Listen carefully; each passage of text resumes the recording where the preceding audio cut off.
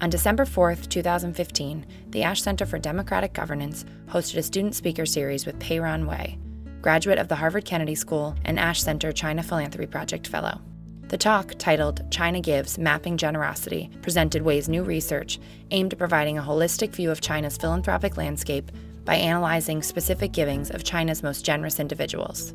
For more information about the Ash Center and the China Philanthropy Project, visit ash.harvard.edu. Hi, everyone.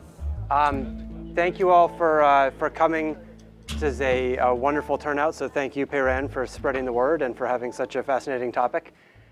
This is the Ash Center Student Speaker Series. This is actually the last edition of this semester, so we'll resume at the beginning of next semester. But today, this is actually Peiran's second presentation. Peiran was a mid-career student with us last year, and now he's a research fellow here at the Ash Center. His background before coming to the Ash Center was as a journalist working for Bloomberg. He has done a lot of really interesting financial journalism, and since graduating the Kennedy School, he has been working on a really interesting project with one of our faculty members here, Edward Cunningham, which is an effort to map and catalog the philanthropy sector, that's the word I'm looking for, in China. Sorry.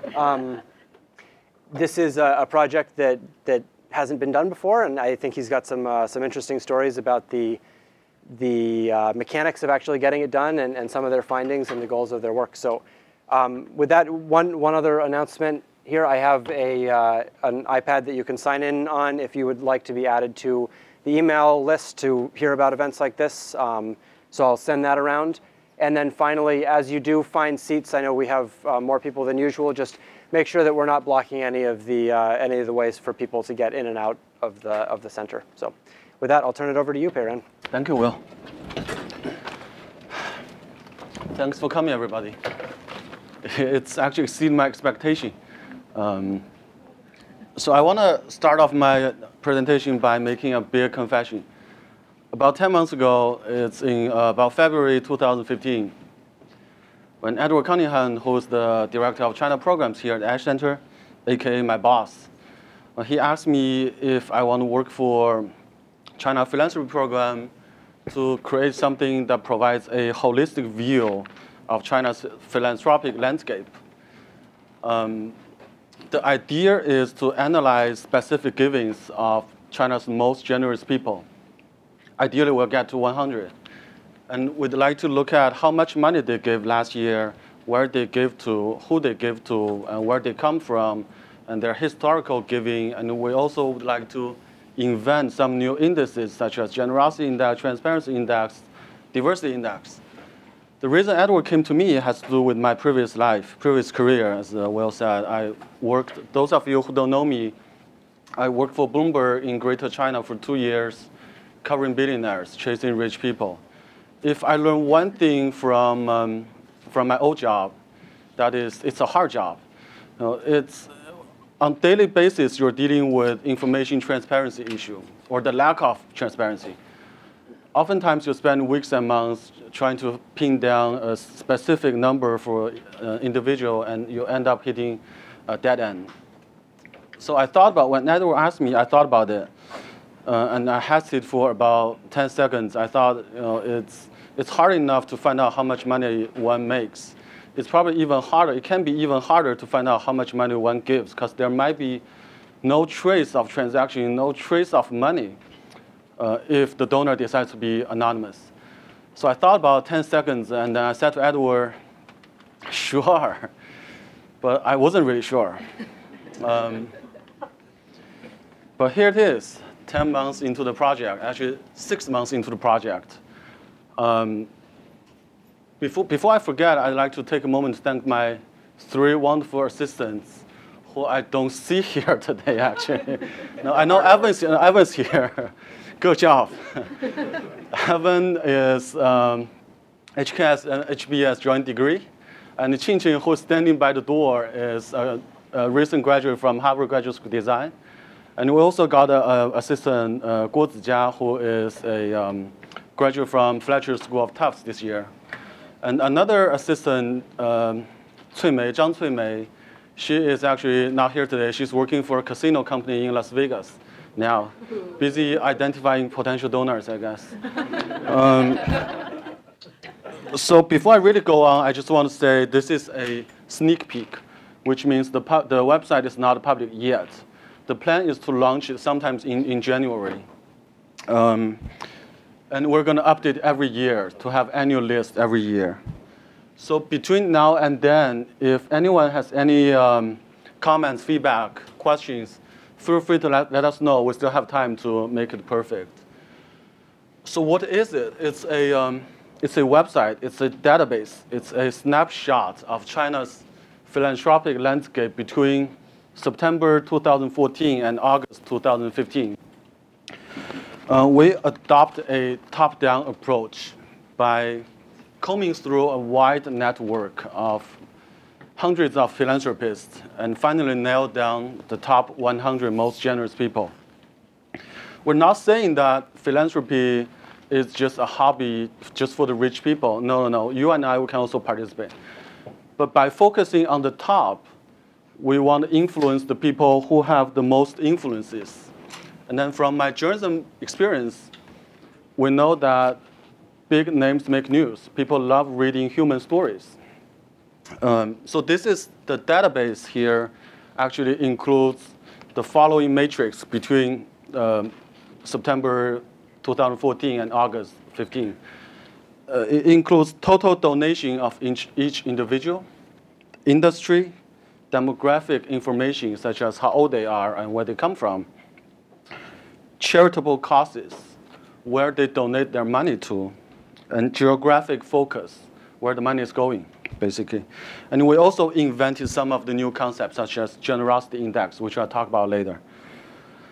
So I'll go down to our first page. Headline figure here, 3.8 billion US dollar, is the total donation made by top 100 people in the 12-month period, which we call 2015, because the bulk is this year. This is about 24 billion yuan. And there's one note here I want to highlight. The number includes pledge, which means the money someone says he's going to donate, but he hasn't done that yet. Ideally, we don't want to include pledge. We only want to count actual giving, the money that's actually leaving someone's pocket. But in this year's case, I just think it will be incomplete if we don't include two huge pledges made by Jack Ma and He Qiaonü. Jack Ma pledged to give 15 billion yuan. And He Qiaonü, who is the owner of a landscaping company in Beijing, she pledged to give about 3 billion yuan. So we just thought it would be incomplete to forget about them. But in the actual ranking, in the chart, which I'll show you later, we actually only count actual giving. So for Jack Ma, it's about 130 million. And He Qiaonü is not on the list because she made the pledge sometime in summer, which is too late for this year's ranking. And here's another data point. Donation from the 100 people actually accounts for 0.03% of China's GDP. And if you compare that to the country's total donation, these 100 people alone account for about a quarter of China's total giving. That includes individuals and corporate and government. So in another word, if you do the math right, total donation in China last year is about, if you want to know in terms of percentage of total GDP, it's about 0.1% of China's GDP last year. 0.1%. And if you want to know the number for other countries, for example, the US, the figure is 2%. So 20 times of China. Oh, here it is, Zijia, who is my capable assistant from Tufts. In the US, that's 2%, 20 times of China's percentage. And in India, it's 0.4%, 4 times of China. In Russia, that's 0.01%. It's only 1/10 of China. So I just thought it's interesting to share. We found 24 what we call new philanthropists, people who have never appeared on any major ranking before. How we found them, I'll talk about our methodology towards probably the end of the talk so that we can have a discussion. So I'll save that for later. I'll go quickly. So you see two buttons here, which take you to charts and maps, which is another big thing for the website. But I'll show you that later. The next page is top givers. These are the top 10 givers in terms of absolute amount of actual giving in 2015. I'm just curious, how many people know He Xiangjian, who he is? I figure not many. So he is the number one this year with a donation of 400 million yuan, and 73-year-old. He is actually the founder and owner of Guangdong Meidi Group, which makes appliance, home appliance, like GE here. And he retired from work about a few years ago, and he's now dedicated his time to philanthropy, full time. Second one is Wang Jianling, who we're very familiar with. He actually recently gave a big gift to Harvard University to launch Harvard Global Institute, which is designed to tackle climate change issues. And he's actually meeting officials from Harvard next week in Shanghai. The third person, Tang Lixing, I'm not going to go over all of them. Tang Lixing is he's in commercial property in southwest city of Chengdu, and he gave about 300 million to Chongqing University, where he graduated from. And the third one, you notice we don't have a picture for the fourth people, Xing Fuping. So for top 10, apart from Wang Jianling and Jack Ma, whose picture we actually got directly from the company, and for the rest of people, we pay a Chinese photo website to purchase the pictures. But even they don't have a picture for Xing Fuping. So we actually don't know how he looks like. But that's still better than, there's another person, I have to say, on the top 100 list. We don't even know who he is. We know how he looks like because there's a nice article about him on internet.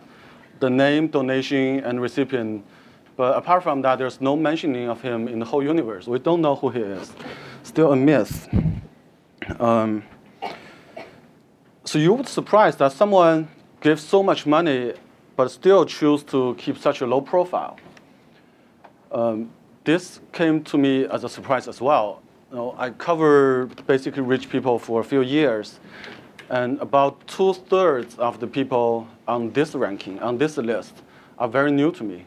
I've never heard of them until then. I've been trying to, so when Edward asked me to take on this job, I was like, the philanthropists and billionaires, they are naturally the same group of people, right? So I used to look at how much money they give, they make. Now I'm just checking how much money they give. Easy job. But they're so different. I've been trying to understand why these two group of people are different.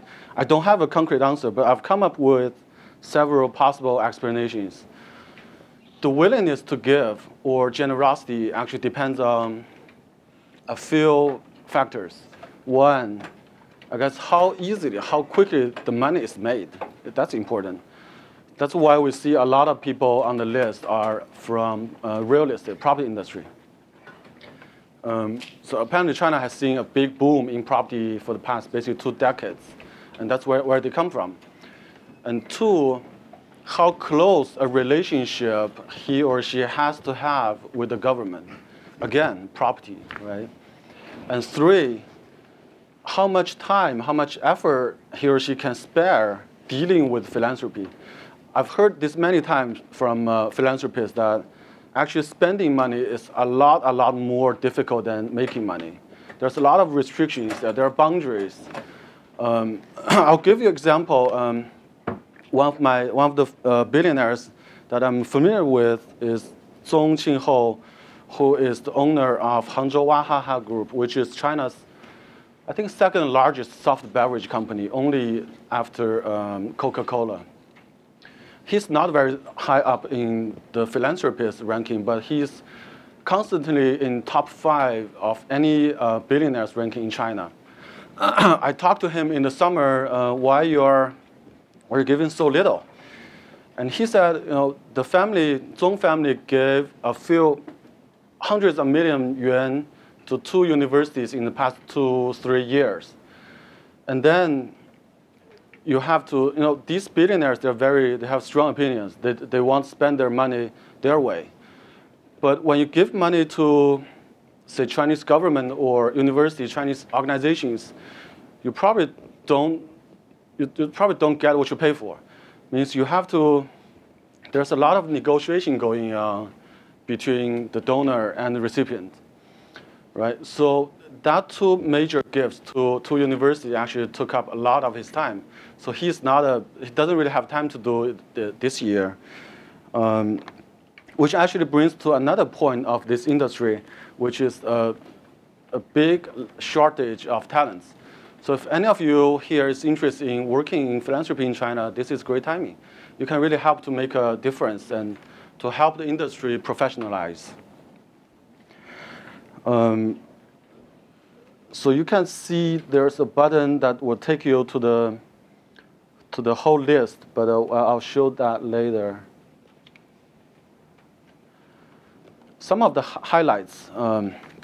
Guangdong is the most generous region in terms of the number of philanthropists and total amount of giving. It's it's not really surprising because Guangdong is the manufacturing hub.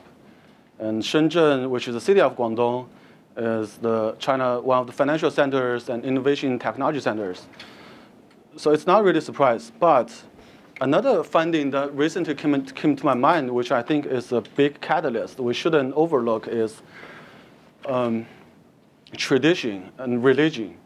The native people in Guangdong, Hakka people, Kejia Ren, it's deeply embedded in their culture to give back to society, to help people around you when you get rich. So I guess that is another reason that helps to explain why Guangdong is so far ahead in terms of geography. Now, does anyone want to take a guess which country in the world is the most philanthropic, most generous in terms of the percentage of population that donates? Not the United States. No. It's Myanmar. 91% of the population in Myanmar donate. And I think it's pretty obvious that it has to do with its strong Buddhism tradition. And only, according to data from Charities Aid Foundation, only 5 of the top 20 most philanthropic countries in the world are members of G20 nations, which is supposed to be super rich, right? So I figure money is important, but it's not always just about money. I'll go on to real estate. I kind of talked about this briefly just now, so I'll skip. Education. China is no exception to the global trend in which the top choice for top philanthropist means $1 million above is to give to higher education.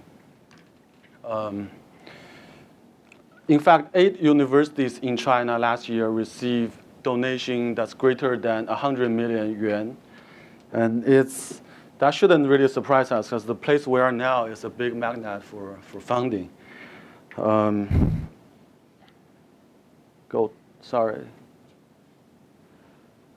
57 gave to government or government-related charities.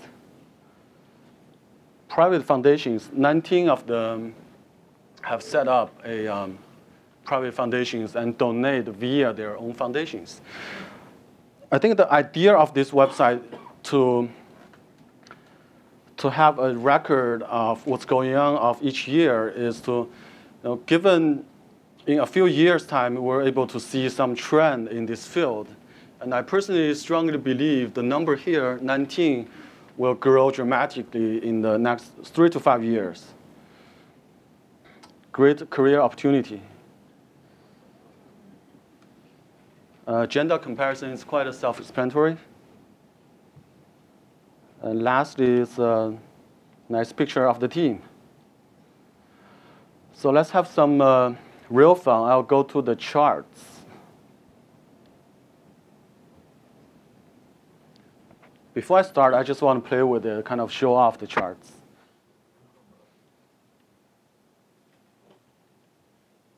So you can basically sort by different criteria.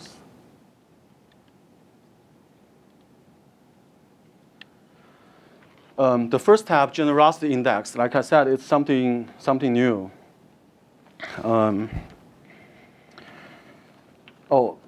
should say the chart, every circle here means one person. The size of the circle is the size of his donation. And the color of the circle corresponds to the industry where they came from. And here is their initial. On the Chinese version, it will be their full Chinese names. We tried our best to maximize the icon, but you can't really do this because some people give too much. Their circles so big, and some are little. So that is also that kind of is the point to compare giving by individuals. Okay, generosity index.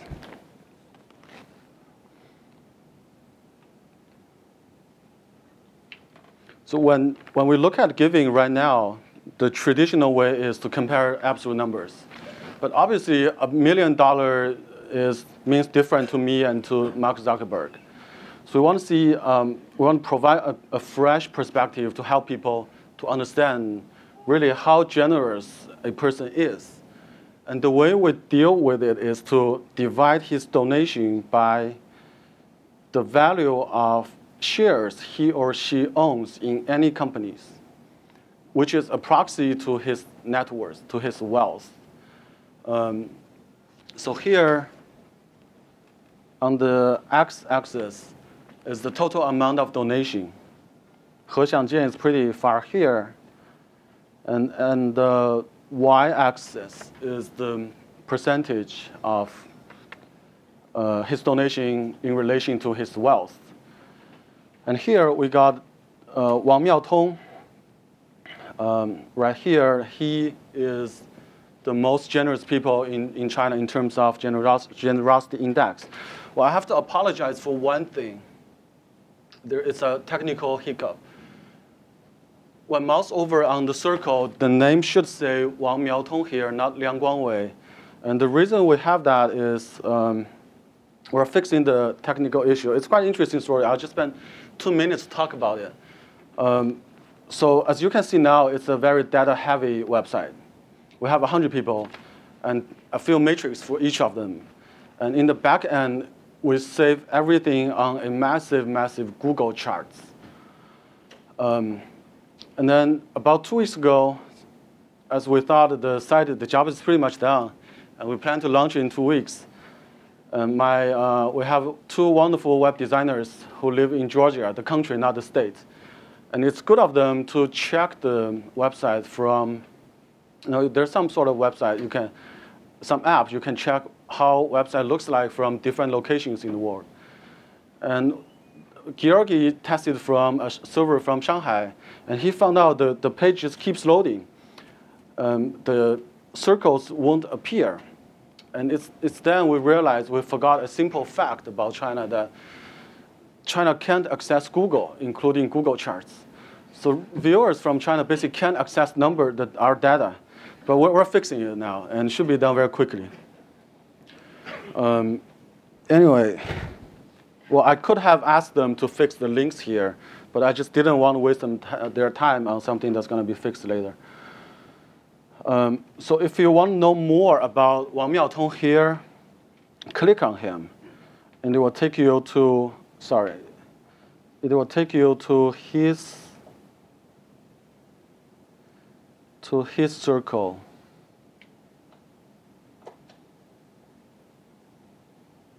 Which is right here. So his generosity index is 5.61%. I'm sure no one knows him. I didn't know him before. He is the owner of a auto parts maker in Zhejiang province.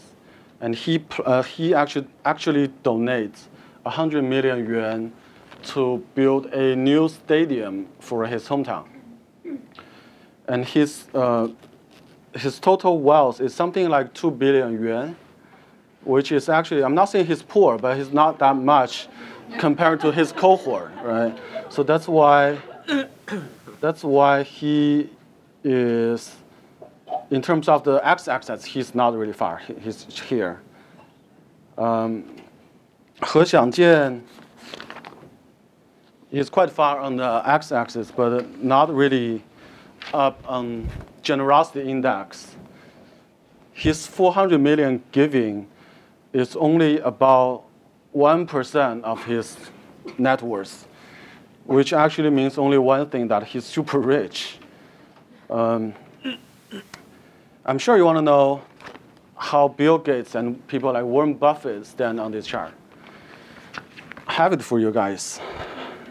Bill Gates gave $1.3 billion last year, 2014, and his net worth is close to $80 billion, $79.2 billion. And that actually contributes to his generosity index at 1.6%. So he's somewhere here. But then that's the generosity index. But in terms of total giving, he's far off. He's off charts. Super rich. Warren Buffett, he gave $2.8 billion last year. His net worth, 63.8. And his generosity is 4.3. So he's here. And again, way off on the x-axis. I think we just got a new champion on Tuesday, Mark Zuckerberg.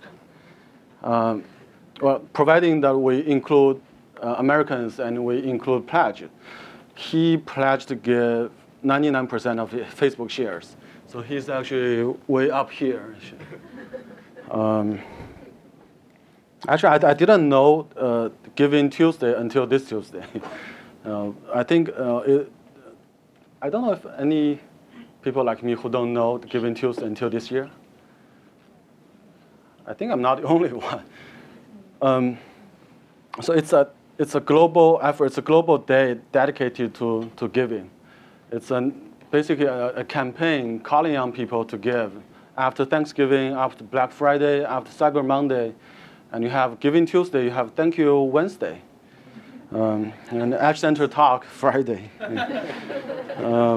So I think the point is, in China, we have a national campaign for shopping, Singles Day, which is like Black Friday, more like Cyber Monday.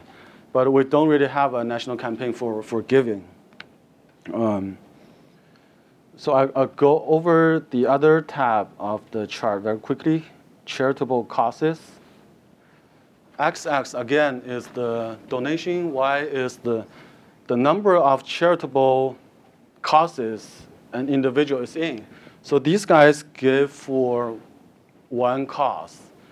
These guys, 2 causes, 3 causes, and this is Jack Ma, champion. He gave in 4 causes here. Sorry.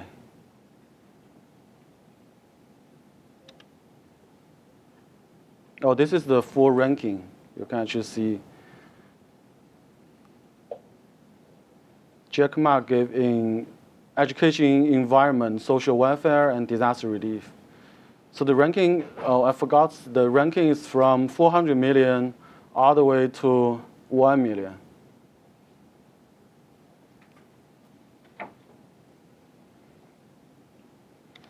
Next one is industry, where they come from, where they make their money from. Sorry, it's the screen size problem actually. Manufacturing, real estate, energy, consumer, tech, finance, education, healthcare, transportation, other. So you have Shi Shiqi here, who is a Chinese calligraphy artist. And Zheng Dong, the guy I just mentioned, we know nothing about. And there's an article about him giving 50 million to the university he went to, Tianjin University. And the university actually did a very nice interview of him. There's a picture, but apart from that, we couldn't find anything. We tried to get in touch with the university, but they're not really helpful. And then age. It's quite self-explanatory. Timeline. This is the circle means how much money is being donated in each month during the past year. So the idea we want to visualize data is to see if we can identify any pattern more easily, because graphics tells more than text and numbers. But I'm afraid I don't see a major surprise here. The biggest circle is in October. That's because 4 out of top 10 people give in that month. Wang Jianling, He Xiangjian, Tang Lixing, and Lu Chaokang. I think it's pretty coincidental. I don't see any inherent links between those donations. And December is the second largest. That's quite understandable because usually it's the year-end giving, the annual gala kind of thing. And we have a little note here. So the second row are the causes, basically, where the money is going.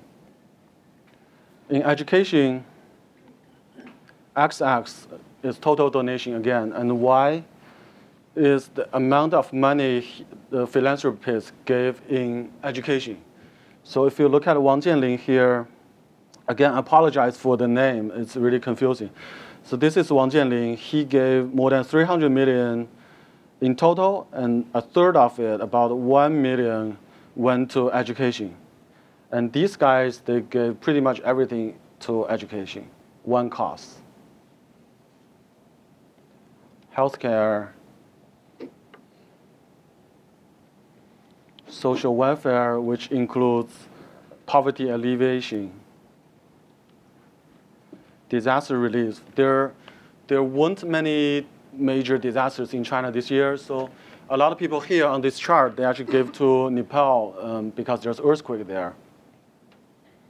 Cultural, environmental. I want you to take 1 minute to compare environmental to education. It's actually surprised me. Education is so busy. Environmental, there's so little involvement. I'm not saying education is not important. It's extremely important. That's how we got here, every one of us.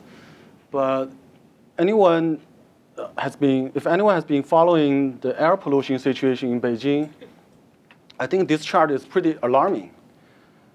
The last week for about 2 days, I think the air there is technically unbreathable. So another, I think, contribution of our project is to help donors to identify more easily where they should do more next year in the future. And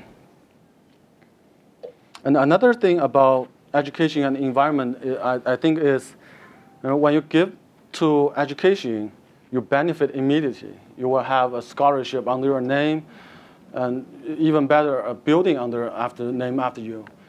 But for environment, it's a long-term battle. You don't benefit overnight. So then there's the whole ranking. Okay, now I'm going to move to my favorite part, which is maps. You got 3 tabs here: donation origins, donation destinations, and donation flows. The circle here is not every province has philanthropists on our list. And the circles are provinces who have philanthropists on our list. and their total amount of giving, number of philanthropists, and who is the leading figure. Basically, who are giving. Before I click on the second tab, I want you to take a minute to envision what the second map will look like. I thought, before I started really the real thing, I thought it would be a lot of dots on the west part in central or the northern part, basically the poor area of China. And then if you click that, they are 80% identical, the two maps. I think this is probably the most revealing finding of our research. Most money stays. Most philanthropists donate locally. And a lot of money go to rich areas, like Beijing, like Guangdong, Chongqing, and Zhejiang, Shanghai. And there's so little in Xinjiang, Tibet. To put that in US context, can you imagine if Bill Gates gave all his money in Seattle and Washington State? Warren Buffett gave all his money in Omaha, Nebraska. Well, that's how ridiculous it is. And then if you move to the third tab, red is provinces who actually give to other places. So Guangdong give to other places. Red is provinces receive from other provinces. And orange is provinces both give and take. It's true, philanthropists in Beijing give a lot, but other organizations in Beijing also take a lot. And the red lines, actually, the green lines are flow of money from one place to another. Okay, that's the end of the website. Before I open up for questions, I just want to say two things which I'm sure you will ask, so I just answer beforehand. Methodology. We start from competitions. There are existing philanthropist ranking out there in China, which we disagree on accuracy, of course. But it's a good starting point. We actually start from three competitors, Forbes, Hurun, and there's another one from Beijing Normal University. We scan all of them, 300 names. These are the usual suspects, right? And then we rely heavily on publicly available information, such as media report, company website, corporate filings. And we also go to the recipient side. You have government charities, Red Cross, and universities. A lot of universities set up their development unit. Development basically is a euphemism for fundraising. That's why we actually uncover a lot of new philanthropists there, right? And here, for each individual, we create an Excel-based model. And for the 100 people, we have a master spreadsheet, which is similar to the Google charts, but just a lot more complicated. And here, some journalism principles are applied here. For example, when in doubt about some donation, and after making reasonable attempts to reach out to the guy to verify, if we still feel uncomfortable, we simply take him out. I'll give you an example. Chen Guangbiao. He is a very controversial, very contentious figure in China, very outspoken, and he would do crazy things like he would invite homeless people in New York. He's a Chinese philanthropist. He would invite homeless people in New York to have a lunch in Central Park, and then hand out $300 each cash. So this year, there's an article about him giving 3 facilities in his home village in Jiangsu province. And the 3 facilities include a center for senior citizens, a kindergarten, and a market for agricultural goods. So the three facilities are valued together at, according to himself, at 70 million yuan, which is about $12 million. That's just way off. It's insane. So we try to get in touch with the company, we try to talk to him, and we also try to get hold of people in the village. And we don't have any luck. So I just decided to take him out. I'd rather be missing someone than to be wrong on someone or simply feel uncomfortable to have someone on the list. And lastly, all the data is verified by China Charity Information Center, which is affiliation of Ministry of Civil Affairs.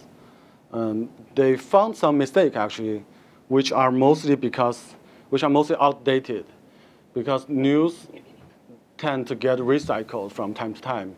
So they put old news, put on a new deadline, and we took them out, of course.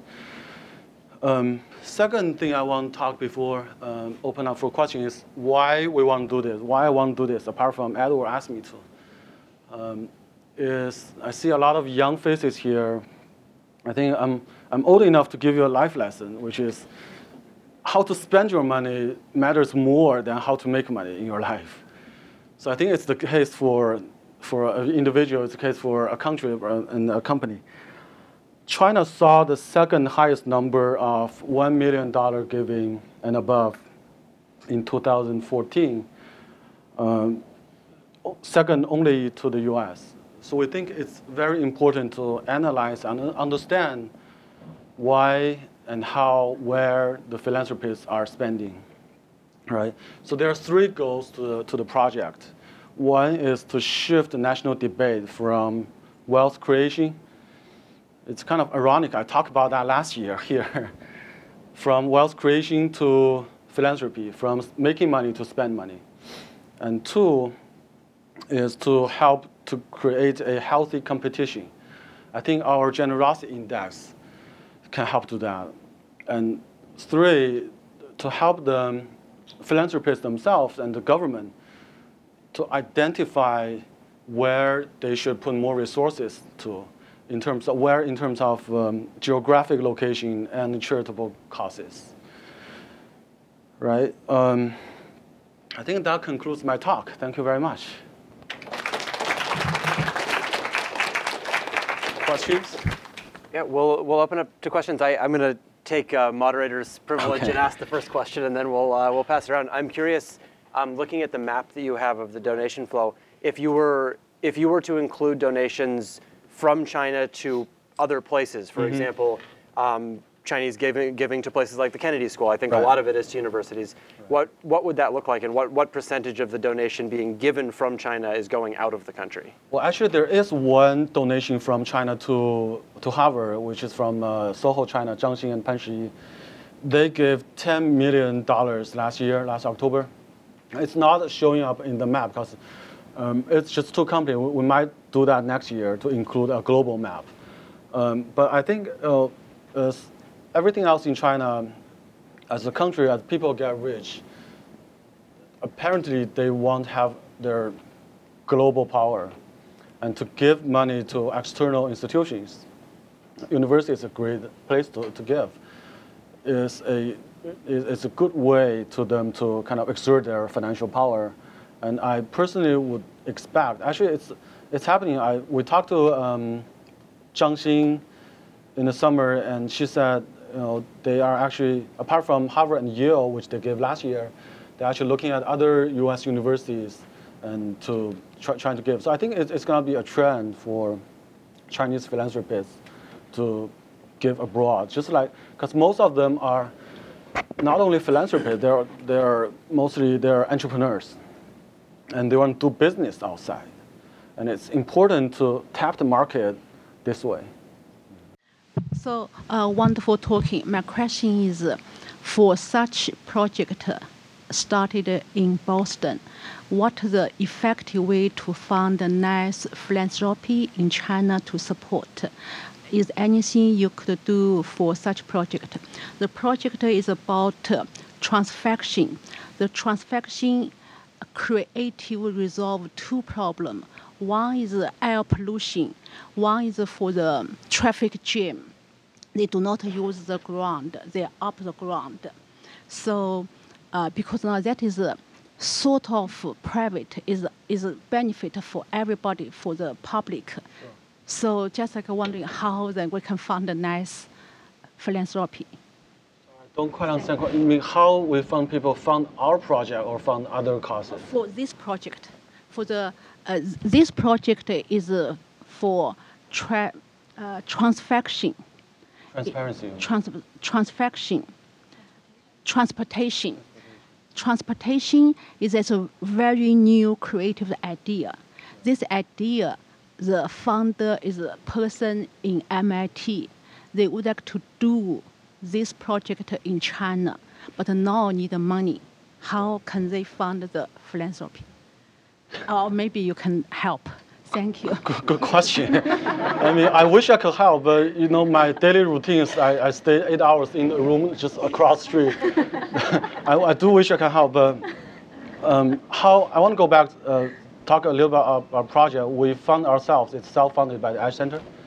And if you want to know how we find philanthropists, I mean, it's 2 years experience covering billionaires, and then I don't think we found them all. You know, the list is not complete. We know what we know, but we don't know what we don't know. So there must be people out there who give a lot, but we don't know. They just don't want to go on public. But you personally know Zhong Qinghou, right? Kind of, yeah. So if you know a couple of them, maybe. Okay, yeah, I will try. A couple of them to MIT project. Thank you for your talk. My question, I like to make very succinct points and raise questions. I don't know how succinct I'm going to be able to be, but I'll be as succinct as I can. You've come from China. You've talked to a lot of entrepreneurs, philanthropists. You've talked to a lot of people about philanthropy in China. Is there any discussion about the role of philanthropy at this scale, or at the Mark Zuckerberg scale, in a maturing and democratizing society? I mean, who is to decide what the social needs are, what the needs of others are? Is it the polity as a whole, the citizens as a whole, or some rich millionaire? Now, Zuckerberg, what is it, 77 billion or whatever his philanthropy amounts to? He may be very generous in setting that aside for certain limited. He has a limited. He has limits on the use of his philanthropic money. But did he make that money through generosity? No, he didn't. So, I mean, what you need in a mature society is a tax structure, corporate taxes, removal of tax havens, et cetera, so that people don't make this kind of crazy money in the first place. I mean, Bill Gates did not make his money through being an honorable citizen. He skirted the law. He defied the law. So I'm just wondering what kind of, I mean, Jiwei was here a few weeks ago talking about the role of the Communist Party in preparing Chinese people for democracy. Now, isn't that part of the discussion? I mean, where should money come from that funds social goods? Right. So I think there are two questions: how they decide which areas they donate to, and the other I want to make a comment on Mark Zuckerberg. Thank you for the question.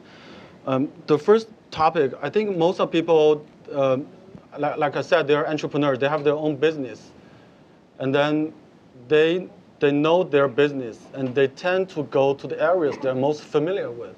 For example, Zhong Qinghou, I just talked, he donated to set up 2 food science centers in 2 universities to do food research. And then He Qiaonu, which we know, which we're familiar with, she runs a landscaping company, and her focus of her charity is to deal with water, earth, and air pollution, problems. So I think for them, most of them are just looking at the areas they know they have expertise on. And the second thing, and thank you for a question on Zuckerberg, I want to talk about that. It's quite interesting to observe that as a Chinese in the US, I don't see So since the news broke on Tuesday, I don't see many negative piece in the U.S. press, in English language world, that actually criticize Zuckerberg. Most the sentiment is great. He is a spectacular giving, and he set a great example. But what's funny is there are a lot of Chinese articles circulating on the internet actually questioning the youngest philanthropist, questioning what his true intention, what's his true motivation. I think that exactly says why China and Chinese philanthropy and Chinese people as a whole need to be educated about philanthropy. And the mentality of people back in China about philanthropy is, rich guy giving money to poor people, sacrificing himself without any benefit to himself, which is wrong. I mean, you can hit multiple birds with one stone, right? So by setting up, I think in Zuckerberg's case, he set up a LLC, which means limited liability corporation. Yeah, it's not a charity. It's essentially a company. So yeah, it's investment. He can do it's completely free to spend money his way. I think that's the point where people think he might be, the whole thing might be confusing. But I don't agree. I mean, it's all his money. If he wants to, say, avoid tax and leave a bigger chunk of the money to his daughter, there are many other ways he can do. He can set up a family trust, and he can buy a large amount of insurance to give his daughter. He doesn't have to make it public that I set up a company, limited investment vehicle. I think the reason for that, as he said in the letter, is to actually grow the money and achieve bigger goals. Okay, so my first question was, who's the primary target audience? And then as you think about next stages, are you organizing any conferences or meetings with these people to kind of talk about your project and also to give your suggestions for what sectors to direct philanthropy to in the future? Well, I think from today's turnaround, you can see a lot of people interested in China's philanthropy. And honestly, I didn't know until I started doing this job. So the target would be obviously philanthropists themselves, right? And academia and companies who are interested in giving, and probably most important, the government. The idea is to just have like I said, a snapshot of the landscape as of August 2015, and we plan to update it every year. So let's say in a 5 to 10 years time frame, you'll be able to identify. There will be like moving animations of where the money is going, and as the circle grows bigger, that kind of thing. And the next stage, like I said, we're going to update every year, but I won't be here next year. I don't really know. Yeah. To follow up on the Zuckerberg question, Yeah. are there tax incentives and tax structures for Chinese philanthropists? Because we know a lot of countries have that incentive for rich people to give money to evade tax in a way. Very good question, John. I think, in a word, no. There is. The government has been deciding whether or not to have actually a law on philanthropy for 10 years. There isn't such a law yet. But I think they're going to have it very soon. You can see the sentiment, the debate is heating up in recent years. From what I know in terms of tax incentives, it's really up to the local government.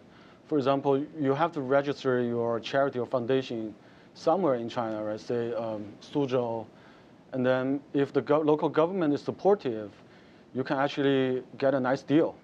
You can probably get tax-free. So that's why I said earlier, it's important to look at how close a relationship entrepreneur has to have with the government. It's still pretty much regulated by the government, or by people, actually. Thank you for the presentation. I learned a lot today. Actually, I have 2 questions. Number one, you mentioned in the presentation that education is the biggest receiver for donation. Actually, I'm very curious about the mixing structure of that. Say, higher education versus fundamental education, urban versus rural, public versus private schools. Actually, my guess will be most money actually goes to the big name university in the cities. And actually, those cities are maybe funded by the central government, may not be the ones that need the money most. What do you see the trend of that? Because I think your study showed a really good snapshot of what's happening now. In the long term, what do you see the trend is? And actually, second question is, when I was working in China with some foundations, philanthropic foundations, their money goes really wild. They don't really have a clear mission of what we want to do. They basically want to do good things. So basically, when I was working in China, I just work with the personal relationships. If you know me, you know I can do good things. You put some money on me, but if you don't know me, no matter how good my product is, you're not gonna spend a penny on me.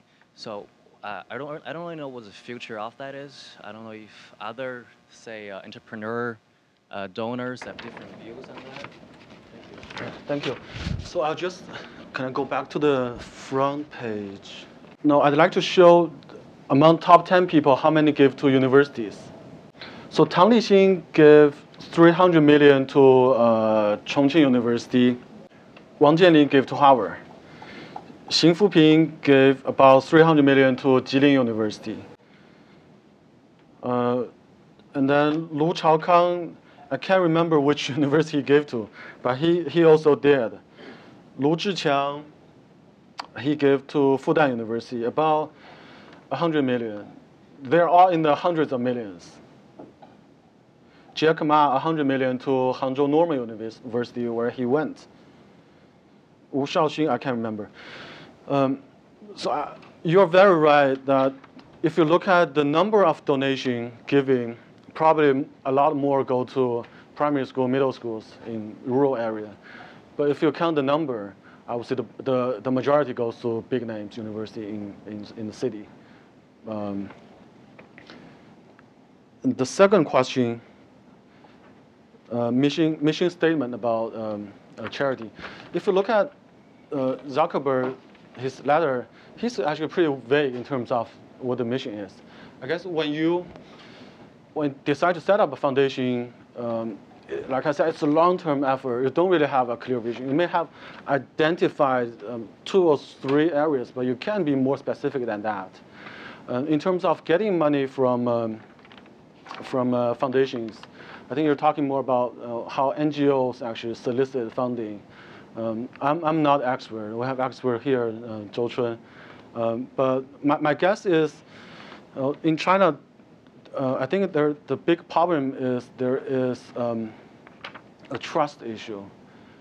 I mean, how I give you the money, how much, where you spend money, I don't know unless you know it personally, right? But I think it's, you can't really change that overnight. It takes time. But we see some good trend. People are more and more interested in paying more attention to this field.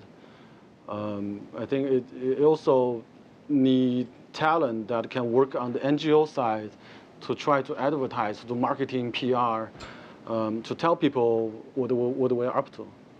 I just have 2 simple clarifying questions. One is I want to learn more about why you think it's more important to spend money than make money.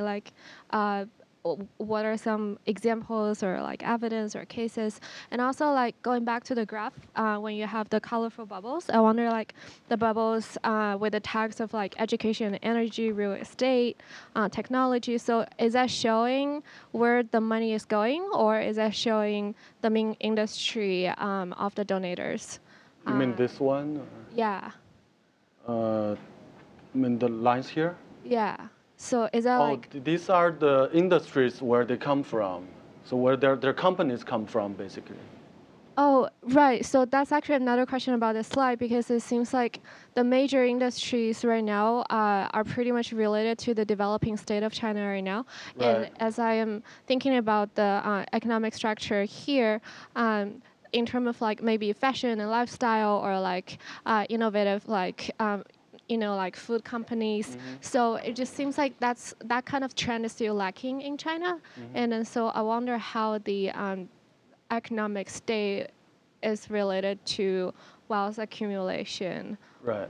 No, I totally agree. I think if you look at the top, if I go back to the page, top 3 industries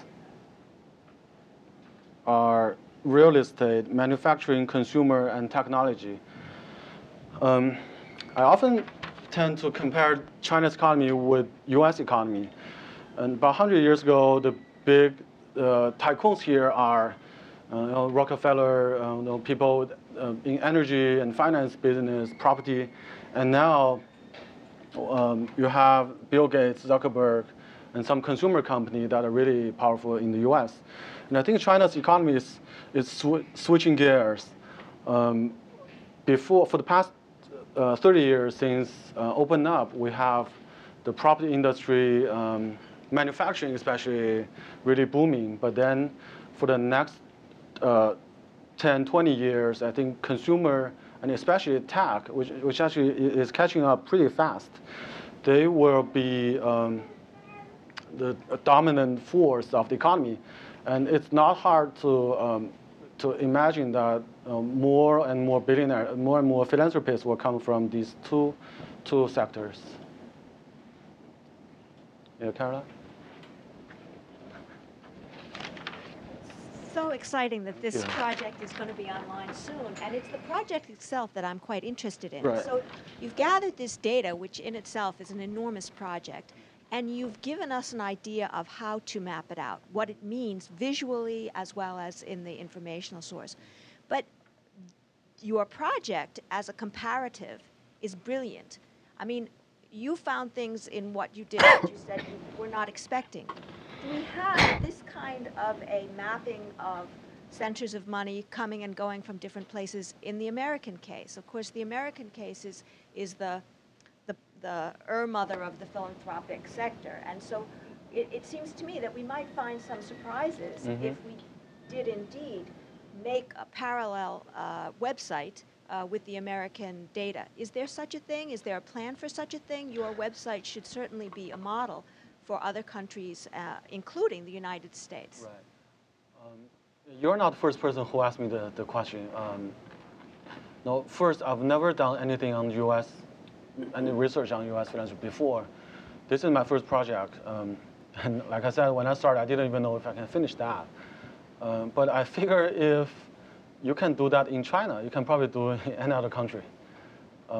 Actually, we've had some discussions with scholars here and Harvard, see if it's possible to do something similar for the U.S.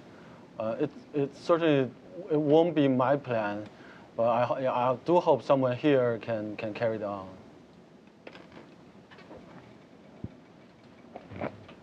Thanks. That was an awesome presentation. I thought it was very interesting that you kind of brought up two issues. On one side, there's the problem of shifting the focus from wealth creation to philanthropy. On the other side, there's also the question of like trust and like, can we trust these charitable organizations we're giving to, which is an issue in China. I think that very few meet the international standards for like transparency and disclosure. So I was wondering if you see those two things as the most important or the biggest obstacles to promoting philanthropic work in China, and then how do we work to resolve this? Do we work on them in tandem? Does one come before the other? Is there another maybe obstacle, like maybe an unfriendly political and policy situation? In addition to that, you said they've been debating this philanthropy law for the past 10 years. I'm just wondering what are the obstacles to like moving forward? So actually, transparency index is actually in our original plan. We won't have that, but we just found, again, you're dealing with information availability issue. One, it's hard to quantify transparency, and two, a lot of the foundations in China they don't have obligations to disclose their information. There's nothing you can work on, so we scrapped the idea. But for sure, definitely, I think the one way to help the industry kind of mature is to really have the law. You have to, I think in the US, the law actually is very specific. You have to spend 5% of your endowment every year, and you should do that, you shouldn't do that. So I think the law will help. But I don't think if we talk short term, I think there will be a law 3, 4, 5 years. But if you talk short term, next year, 2 years, I don't know. Because this year's situation is there are 5 drafts of philanthropy law in China developed by 5 different organizations, which means there isn't really sort of consensus that can kind of integrate everything. It's going to take some time. Great. Well, if nobody else has questions, this has been a great talk. Peiran, do you know? I don't want to press you for a deadline, but do you have an idea of when this will launch publicly? Second week January, I hope. Great. Well, so do we. We'll mark our calendars. Well, thank you all very much for coming. As I said, this is the last one of the semester, but I hope to see you all next semester.